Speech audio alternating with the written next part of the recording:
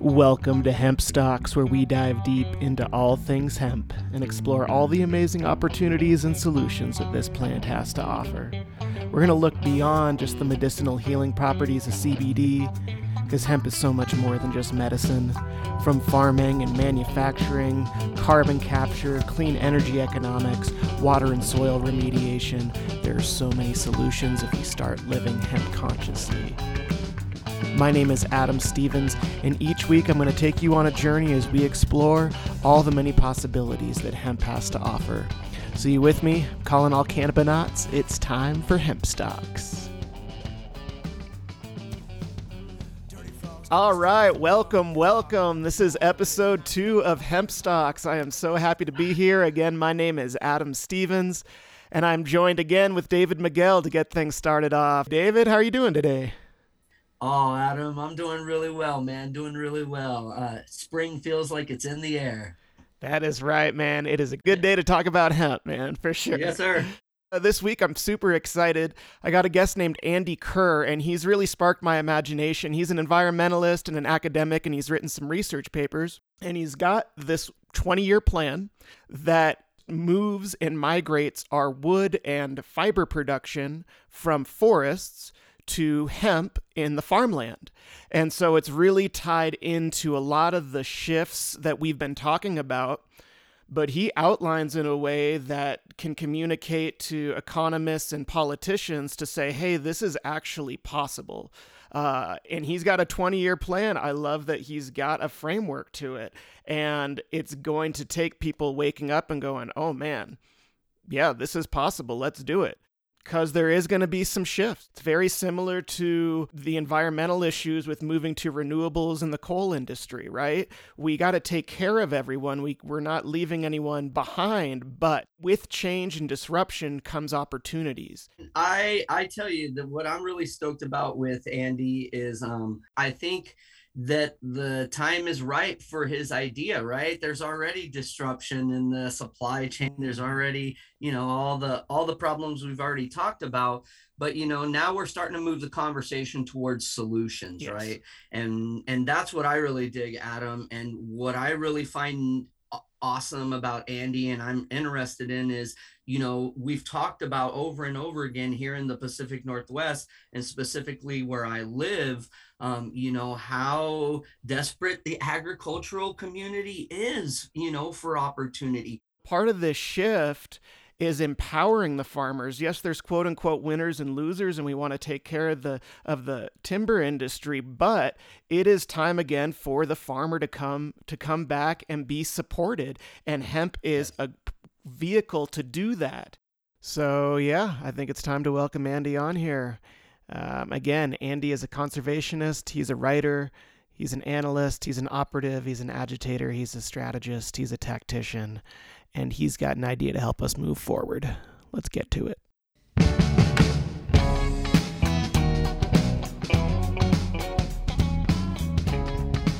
Welcome, everybody. Again, I'm Adam Stevens. I am so excited right now to introduce Andy Kerr. How are you doing, Andy? Welcome to Hemp Stocks. I'm doing good. Thank you. This paper that you put out in 2019 is called Migrating Most U.S. Fiber Production from Forest to Farm. I want to compliment you on it, the way it's put together. You've explained things, so even if someone doesn't have an economic background, they can pick it up and you kind of walk them through what a net present value is, for example. And so it does make it digestible more so to the average person. All right, soon to be a major motion picture. Exactly. So you put together a 20-year plan, which is somewhat aggressive, but I love having some sort of framework to it. Basically moving 75% or so of wood products from forest land to farmland. It is definitely doable. We need to educate people on it and educate politicians on it. And I think a lot of people are going to kind of learn a lot from what you put together here. First, we'll kind of start with a term I want to get out there. Basically, economists have figured out a way finally to put a monetary value on things that we don't consider the beauty of a forest and all of the value that a forest has other than logging it. And the term they come up with, NRMES, non-raw material ecosystem services. This was a new concept to me. Can you just, I kind of explained it, but anything else that you want to say about that and what it's allowed economists to do now that they have that tool? Well, forests are valuable, but valuable to who and for what? So the value of a forest to a landowner, maybe let's say on average is $2,000 an acre. That's what you want to go out and buy an acre of forest land.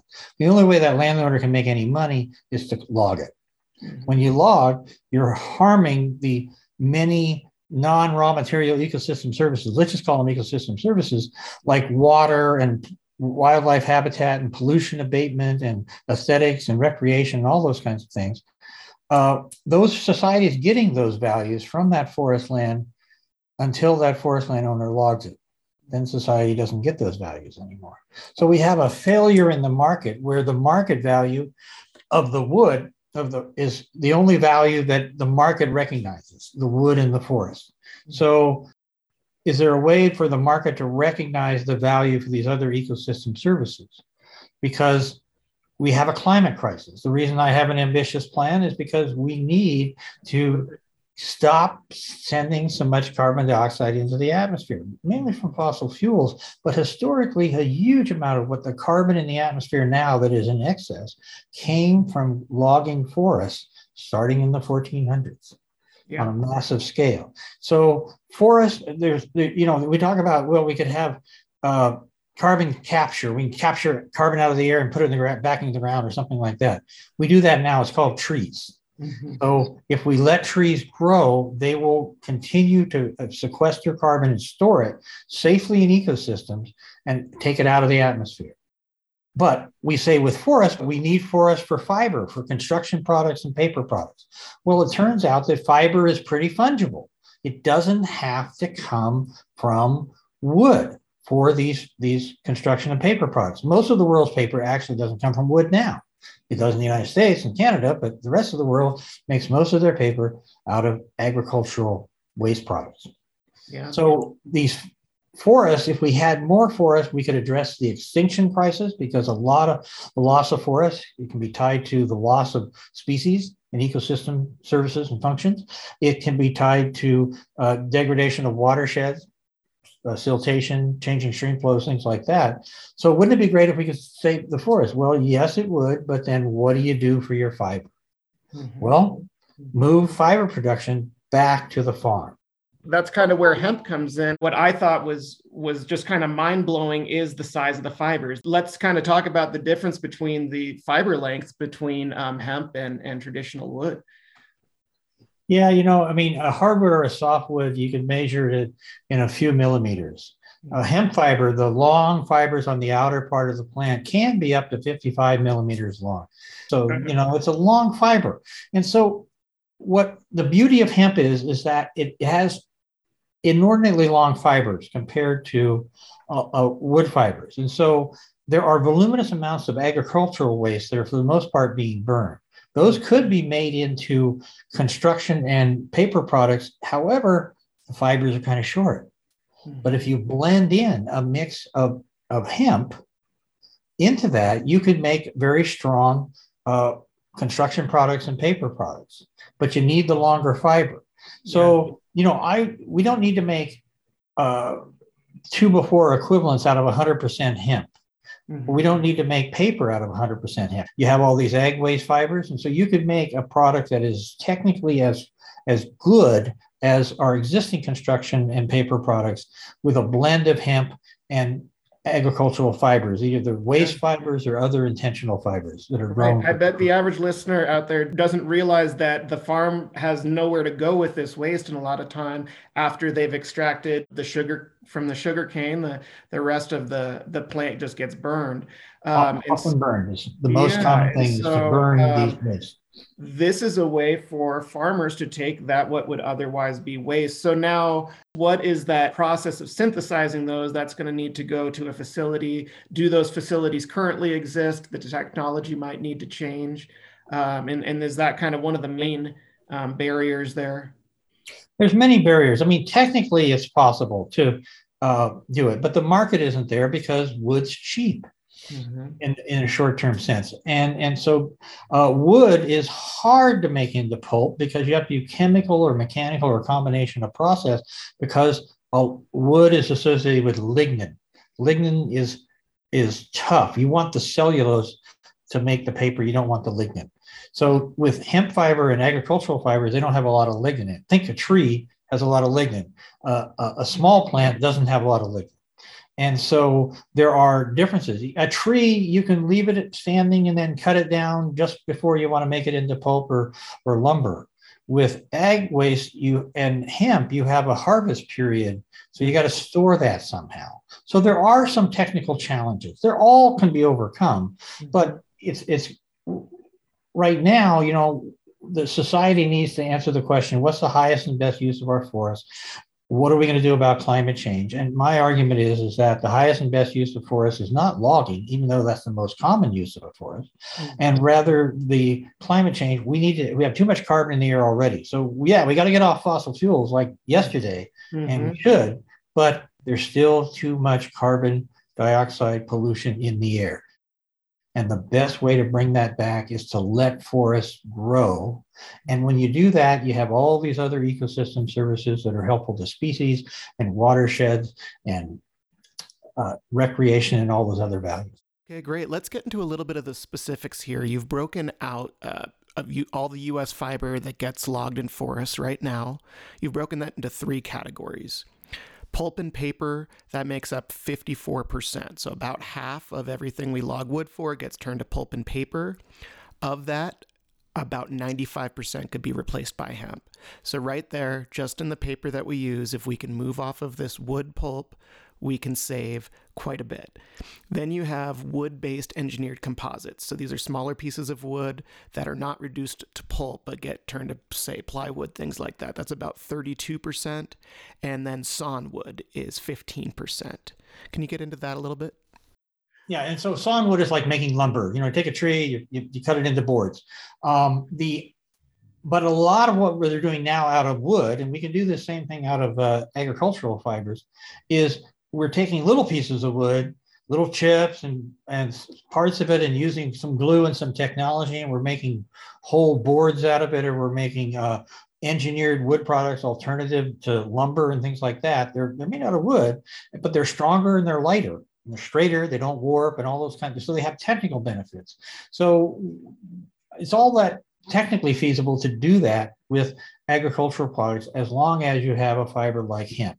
There are other fibers that can work too. Hemp seems to have, because of their particularly long fibers, seems to have a technical and eventually, we hope, a competitive advantage.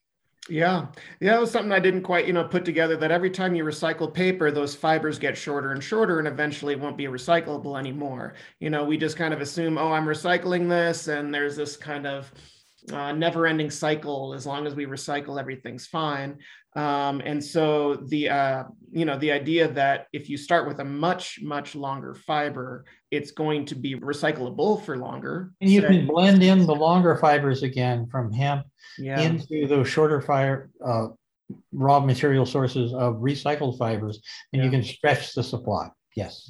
Yeah, that's amazing. So there's other benefits for hemp to be a rotational crop for farmers anyway. It would seem that it would benefit the farmer to introduce hemp as a rotational crop. Yeah, because a lot of farmers in the United States are subsidized commodity crop farmers for corn, wheat, and soybeans, and rice and sorghum and things like that. But they're usually on 1 or 2 crops, and they're using heavy amounts of chemicals. And if you can insert a profitable rotation crop like hemp, it can be profitable, but you give the soil a rest from that particular kind of agriculture. And so you will tend to increase the soil organic carbon levels, which is good for productivity, as well as getting additional carbon out of the air and back in the ground. So there are benefits. Right now, the craze over hemp is mainly as CBD extracts for medical or recreational purposes. And so, I'm most interested in the fiber. So that is kind of one thing. We like to focus on all the many different aspects of hemp, and there is definitely a medicinal side of it. Do you see that as an impediment or as a help that people are becoming more familiar with hemp and CBD? Because the CBD market is different from the industrial market, right? And so farmers have been kind of, if they focus on the CBD route, they're not using those for fibers, right? Primarily because it's cultivated differently. If you're growing for, and this could be marijuana too, but I mean, if you're growing for CBD, you want a bushy plant, lots of flowers. Sure. If you're growing for fiber for stock, you want plants that grow very tall and they're very close together.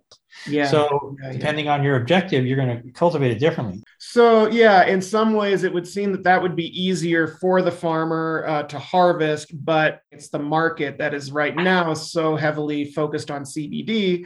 The farmer then focuses their farming practice to harvest that CBD as opposed to doing it for the fiber. I mean, our challenge right now is there's very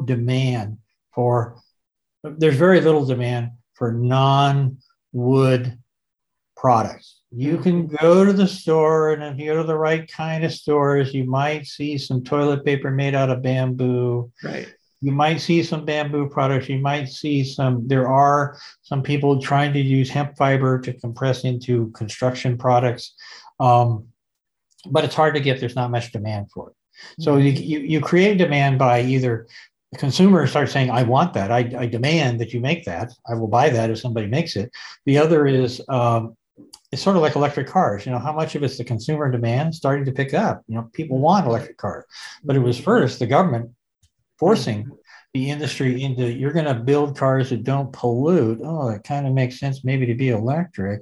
Right. So that's how Tesla made most of his money for the first several years. Wasn't actually making cars. It was selling their credits of pollution-free cars to other car companies who had to meet the EPA standards. So there's a variety of ways that we can change a market, but right now, it's not so much the technical limitation. There's economic challenges, and so. But if it's a good idea that these forests ought to not be logged and they're more important left standing, if it's a good idea to help farmers be more profitable and do better farming, more sustainable farming, then it's a good idea to get carbon out of the air. And then, here's a path to do that. Absolutely.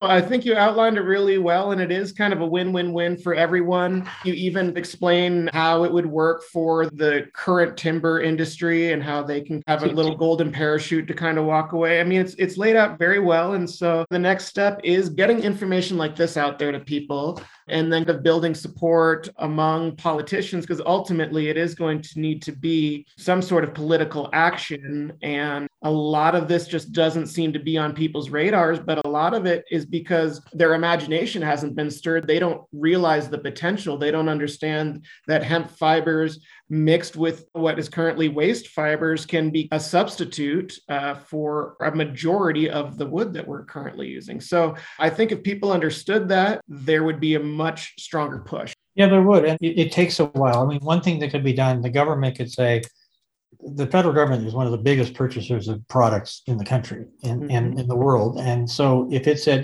by X year, we're just not going to buy any paper made out of wood. Send a signal to the market that, the government's going to buy this paper. I mean, the reason we got airbags in cars is because the government said, we're not going to buy any cars that don't have airbags. That made the big automakers switch. They weren't wanting to switch until then. And once one of them cracked, they all went. So, the power of government through purchasing can be there. The power of government through regulation, the power of the consumer through markets. Assuming they have, for many years, I haven't wanted to buy an internal combustion vehicle, but only relatively recently have there been real alternatives.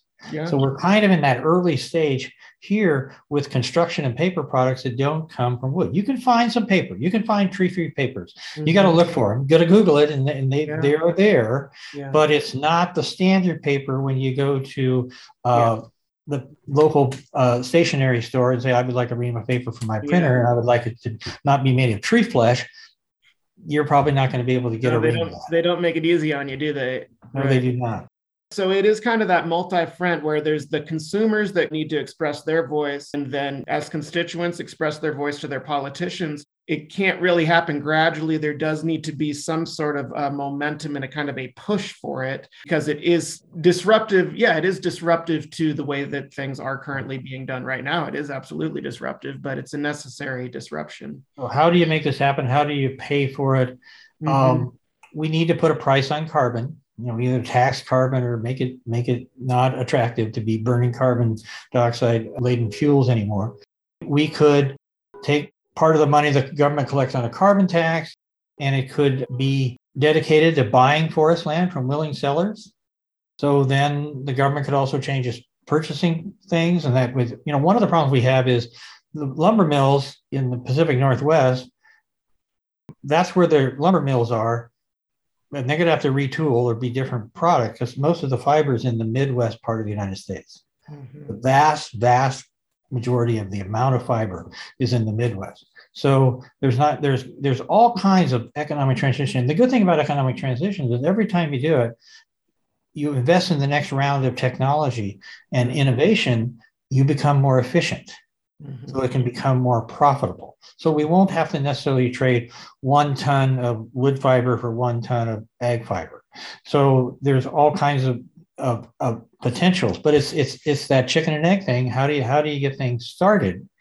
And I've laid out a plan that could work, but it's going to change. It could have starts and fits and go down wrong ways and come back. And not unlike many of our major changes where we decided to, as a matter of public policy, to have safer cars or other safer products, or discourage the use of tobacco. There's a variety of levers that government could use, but government has to decide. Now, I happen to believe, and the facts support, we are in a climate emergency. And so we need to take dramatic, radical actions. Radical in the sense of fundamental, like get to the source of the problem. And if we do that, I think we can end up better on the other side. But, as Bill Clinton said, everybody's for change in general, but not in particular. So we are talking about particulars. There would be a massive transformation of where construction and paper products are made in the United States. Not unlike what's happening with electric cars. They're being made in places they didn't make cars before. So there is going to be a lot of transition. And I propose that with that carbon tax, some of that money, and the rough figure, it was like a 20, don't quote me on this, it's in my paper, but it's like 25 cents a gallon equivalent of a gas tax. Now everybody gets sensitive about gas prices. That's the cost. If you want to pay the cost of the social cost of carbon, the cost of society of that pollution associated with that gallon of gas, there should be a 25% additional tax on it. Frankly, between winter and summer, and supply and demand, gas prices go up and down that much all the time. Sure. We tend to be very short-sighted in our thinking, in that we go, I want the cheapest car. Well, what's the cheapest car? The cheapest car to buy, or the cheapest car to own and operate? And if you go with an electric car, boy, they cost more up front, but you don't have to change the oil. They have less moving parts. They are cheaper per mile to operate. So now some people can make that initial investment and pay more for an electric car, and some can't. So there's a variety of ways, and I propose that part of that carbon fee to fund this transition be used to fund displaced workers. There will be displaced workers. We don't like to usually talk about that, but in any dynamic economy, there are going to be displaced workers. It just happens as technology changes, and we as a society ought to get better about that and acknowledge it up front, embrace it essentially. And I do propose a golden parachute for the displaced workers in the wood products industry and the logging industry. Yeah. Yeah, and I think that's important. And change is scary for people, but like you say, if we understand the need for a dynamic economy to have the ability to change and to shift, that's kind of the whole point of the way that it's structured, is to have that ability. When there's an efficiency, the market can change. It makes me excited. I want to tell people about it. I want people to understand that the possibilities are there. So how would someone go about getting this article here? Because it's if someone's interested, if they're listening and they want to learn more. It's behind a paywall. I don't remember the price, but it's a lot of money. But the way it works with papers like this, scientific published papers like this, if you happen to be able to discover the author's email address, you can email them and request a copy. And every author is just thrilled to send out their paper to somebody who might be interested in it. My email address is Andy Kerr, one word, at andykerr.net. And yeah, so Andy's email will be in the info description of the podcast here. So definitely, if you want to know about this, reach out, have any questions, or if you want to read the article, please reach out to him. Like he said, the authors are excited to share their knowledge with people. So yeah, and then if it's something, if it makes sense to you, for me, I connected the dots pretty quickly, and you want to, talk to your politicians about it, start Googling and seeing what kind of hemp paper, bamboo paper is currently out there. And when you buy paper next, it's easier with paper, but if there are a few construction products you can find, but when you're buying paper next time for toilet paper or printing paper, go the extra mile. It's going to cost you a little more. Go the extra mile and get some tree-free product. And it's hard to walk into Home Depot and find anything that's tree-free construction product at this point, but start asking. Absolutely. Well, Andy, it has been a pleasure. I really appreciate you joining us today on Hemp Stocks. So thank you so much. I look forward to talking to you in the future. All right.